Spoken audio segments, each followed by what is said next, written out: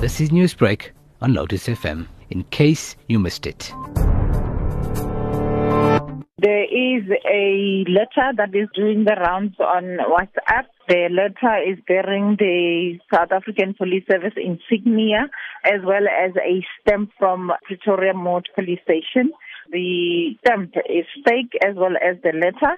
This has come from the Saps that this document, which is alleging that there will be land grabs and riots and plundering from the 18th April, building up to a strike by all major unions on the 21st. The letter is saying that these acts will take place in major cities, including Johannesburg and Pretoria, and other cities around the country. We state categorically that this is not an authentic Saps document, and the allegations made in the said letter are false and misleading. Such misinformation is reckless, irresponsible, and unacceptable. These utterances are clearly aimed at causing harm and fear and should be condemned. Social media is a helpful platform where we as a community as well as the police utilize. But these hoaxes and fake news and dissemination of false information is only meant to sow panic amongst our communities, but also it wastes the police time, and Saps calls upon all who have published, seen or received the hoax document to ignore it and to refrain from sharing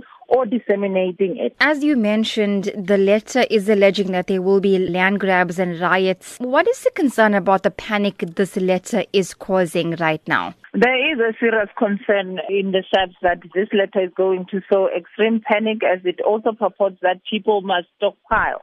So we are urging anybody who has received the letter to delete it and not refrain from disseminating it further. There is a lot of fake news being circulated on social media. How important is it for South African citizens to not necessarily heed everything they read and rather focus on getting news from reliable news sources like the SABC? We encourage the South Africans to actually verify some of these news, because as soon as hoax emails and misinformation is disseminated through social media, the police is compelled to verify such, which means that we divert necessary resources from legitimate criminal activity towards finding out where these hoax and misinformation are coming from.